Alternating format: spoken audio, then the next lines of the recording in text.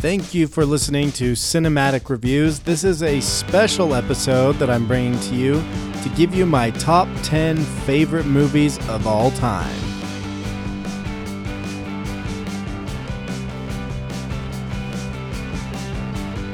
I just want to be clear up front here that the movies that I'm putting in this category are not necessarily the 10 that I think are the greatest movies of all time.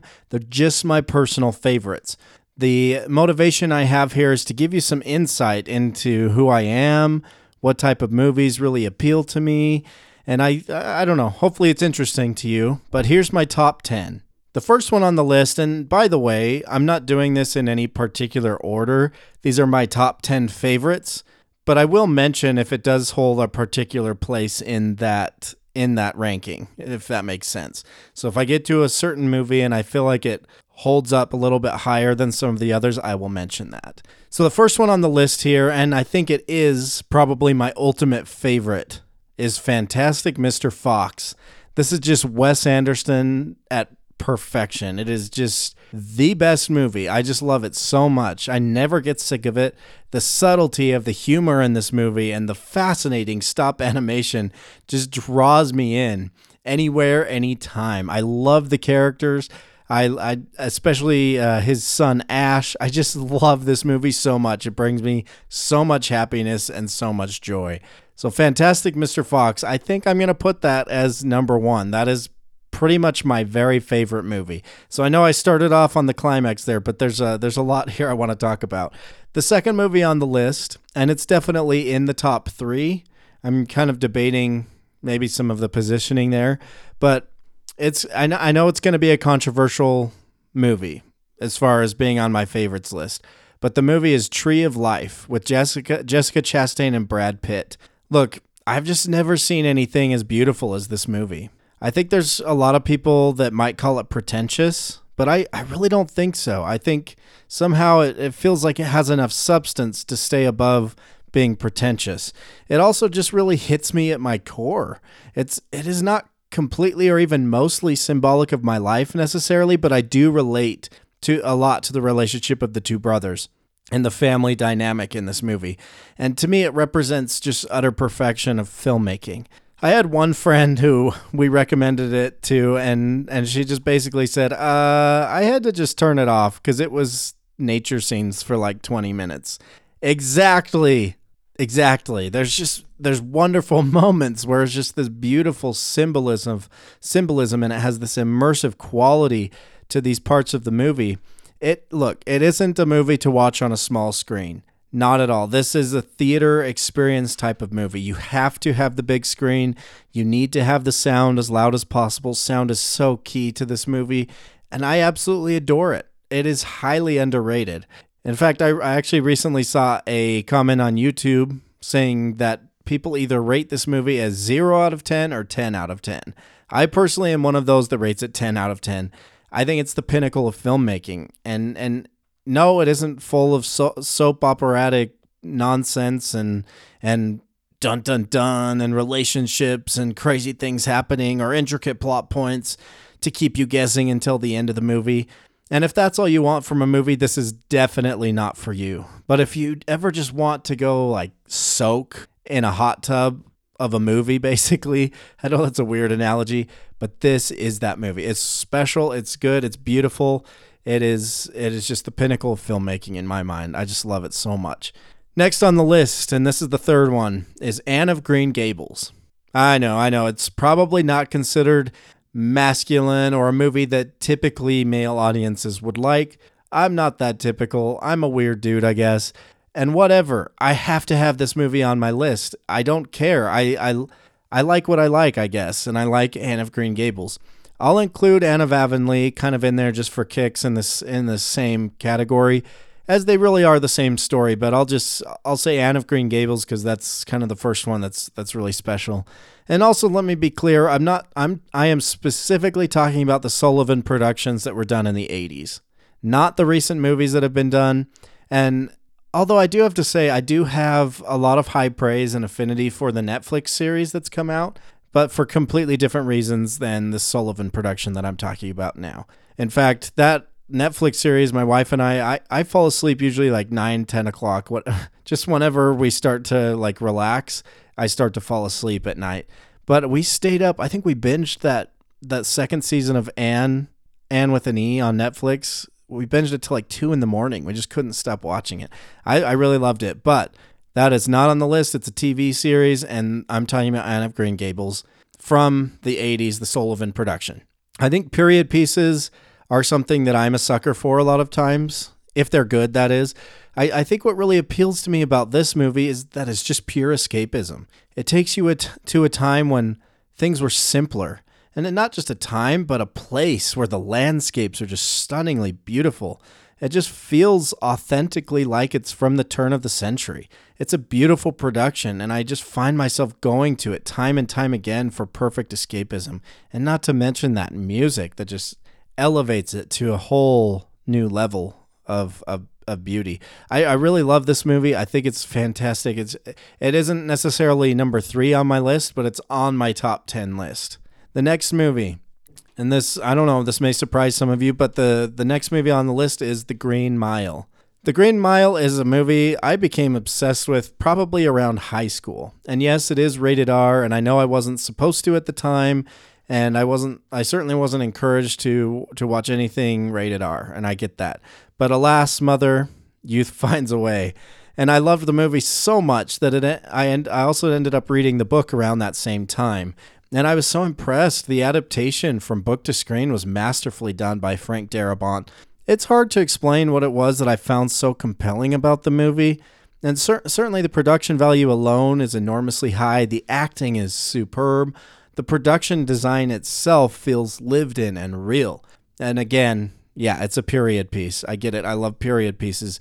But getting back to it, I think what really appealed to me most was just this innocent, simple-minded man in a world where no one understands him, and he's treated poorly, both for his race and now for being innocently jailed. He just represented something that I wanted to be a part of. I just wanted to be good in my core. You know, like this guy was. He was just good no matter what happened to him. The core of him was just innocent and good. And that's something that I wanted to be. And just check out on YouTube the scene between Michael Clarke Duncan and Tom Hanks when he talks about having pieces of glass in his head all the time. That is just such a powerful scene. And there's a lot of great moments in this movie. It's one of my top 10 for sure. Number 5 on my list is Heavyweights. That's right, I'm talking about the 90s comedy Heavyweights with Ben Stiller. And I'm going to say it's Ben Stiller's best performance. And I'm not even saying that derogatorily. I really think it is. And he's a great actor, right? He's done some great stuff. But I really think this is one of his best. I think it is. It's just, it cracks me up so much. Him as Tony Perkins is just hilarious. It is so representative of the 90s, and it gives me a lot of joy. And I am a product of the 90s. It's when I grew up. That's when I had my childhood. And this just feels like I'm back in the 90s. Also, the writing was hilarious. I don't know what else to say other than I could just put this on continuous play, never get sick of it. So many great one-liners. I just love getting in the same room as someone else that knows this movie in and out. That's just some of the best one-liner quoting you'll ever do. Gets two people that love Heavyweights, and it's just going to be a blast quoting that movie. Even more so than Napoleon Dynamite. Tina, come get some dinner. All right, number 6 on my list, and this may be up there in the top 3, I think. This with Fantastic Mr. Fox and Tree of Life.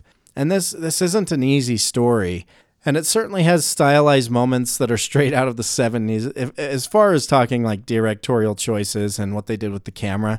But I don't think you're ever going to find a better adaptation, a better musical, or better performances ever. You just feel so deeply for Tevye as he's forced to come up against a changing world that challenges his traditions and life structure and his religious views.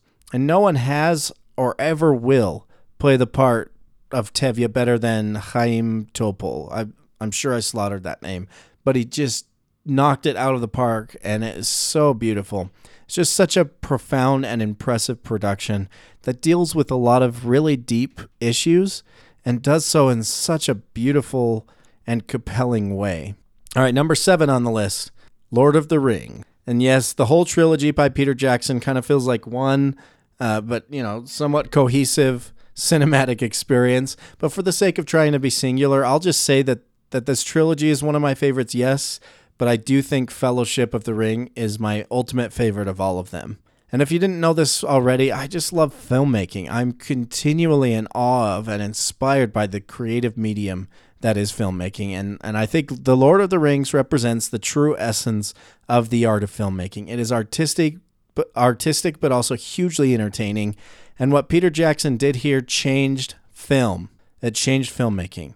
And he put something on the big screen we had never before seen, and I would say we haven't seen since. It kind of represents the last of those really practical effect, really lived-in type of movies. I don't know if I'm making sense there, but everything today just feels like you throw up a green screen and you're good to go. But it just felt so real, so practical, and I loved it so much. And whenever I'm sick, I just pop in the bonus features just to watch and soak in the creative process. I just love it. It's like my dream to be a part of something like this. And maybe I just need to get off my rear end and start creating my own art. I don't know. I mean, I do know. I need to do that, and I love it so much. Why am I not doing that? Your guess is as good as mine. Number 8 on the list, Secondhand Lions. Look, Secondhand Lions isn't a masterpiece necessarily. It doesn't represent the most artistic filmmaking or the most... Actually, it does have kind of an artistic element to it, but it's not... I don't know if it's for the masses. There's probably certain people that are attracted to this movie more than others. And there's nothing really all that logical about the setup to this movie, but it is something special that I can't explain.